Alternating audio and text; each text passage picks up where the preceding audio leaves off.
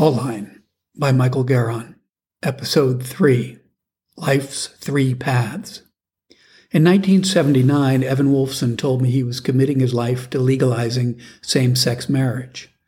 In 2015, he was one of a handful of people credited with accomplishing this goal. But his work on same-sex marriage, as incredible as it is, isn't why I'm calling him out. I call him out because he's a great example of someone who set himself a difficult life goal and reached it. Differences in the way that people set their life goals intrigue me. I've asked hundreds of people about it, and their responses form a pattern. People comfortably self-identify as being members of one of three groups. The first group contains people like Evan, who set life goals they eventually achieve. The second group is made up of those who set life goals that remain persistently out of reach. The third is populated by people who say they set no life goals at all. They're content to follow the path life presents them. In this context, Evan is a member of the first group, but with a notable distinction. Evan's goal, legalizing same-sex marriage, was a monumental stretch. Evan is a person who set out to do the impossible and accomplished it. Think about that for a second. Think about a person who sets out to be the U.S. president, or notch down an NFL quarterback, or someone who decides to be a professional ballerina, or movie star, or a billionaire. I decided some time ago to make an informal study of people and their goals. What kind of person sets herself a goal? What happens to him when his goal is not achieved? I started looking for source material on the topic, but I couldn't locate much. So for the last decade or so, I've asked people a question with the following intro. I've asked a lot of people this question, and I'm constantly surprised that everyone seems to have a ready answer about themselves. I'll tell you what my current tally on this survey is after you answer this question. People appear to break into three distinct groups. Then I lay out what I laid out above.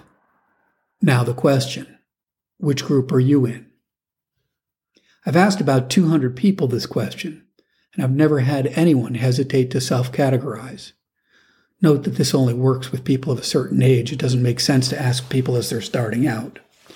Once they identify their group, I tell them the results of my informal study.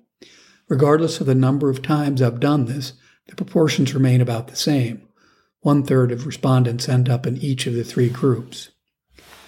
That division doesn't surprise me much. It seems reasonable that 2 out of 3 people eventually settle on some specific path or goal. What does surprise me is that 1/3 of the people I've asked believe they've accomplished what they set out to do. I'm betting this is sampling error. It could result from the socioeconomic status of the people I know. Most are reasonably well-off professionals. I assume those numbers would change if I had a more randomized sample. My personal goal-setting story goes like this. In 1963, when I was 10 years old, my family moved to Switzerland. My father was a U.S. negotiator working on the nuclear test ban treaty in Geneva. My 5th grade teacher at the international school was Mrs. Elderfield. One day, Mrs. Elderfield passed back our graded essay books. She announced that she'd like to ask 4 students to come up and read their stories to the class. She called the first reader, and the girl came up and read her work. When she finished, Mrs. Elderfield said, "Wasn't that a wonderful story? That was the best essay in the class." Then she called up the second and the third, saying, "Now we've heard the next 2 best." I was delighted to be called up 4th. Once I'd finished reading, she clasped her hands in front of her and gave me a stern look. And that, I'm sorry to say, is the worst story I've graded in all my years of teaching. Then she told me to go sit down. Oddly, the day she revealed me as the worst writer she'd ever had was also the day I decided to become a writer. Notice how I put that, to become a writer. I did not say that was the day I decided to write. The difference may seem slight, but the subtlety would vex me for years. The problem was that I had no idea if I wanted to write. I'd never practiced it at all. I was only in 5th grade. Worse, I was apparently no good at it. So while I had no idea whether I wanted to write, I knew I wanted to prove Mrs. Elderfield wrong. Compare Evan's ambition to mine. He hadn't said, "I want to be a lawyer." That would equate to, "I want to make a high 6-figure salary, drive a fancy car, and join the country club." He'd said, "I want to legalize gay marriage." I, on the other hand, hadn't said, I feel inspired to deepen people's awareness of man's inhumanity to man.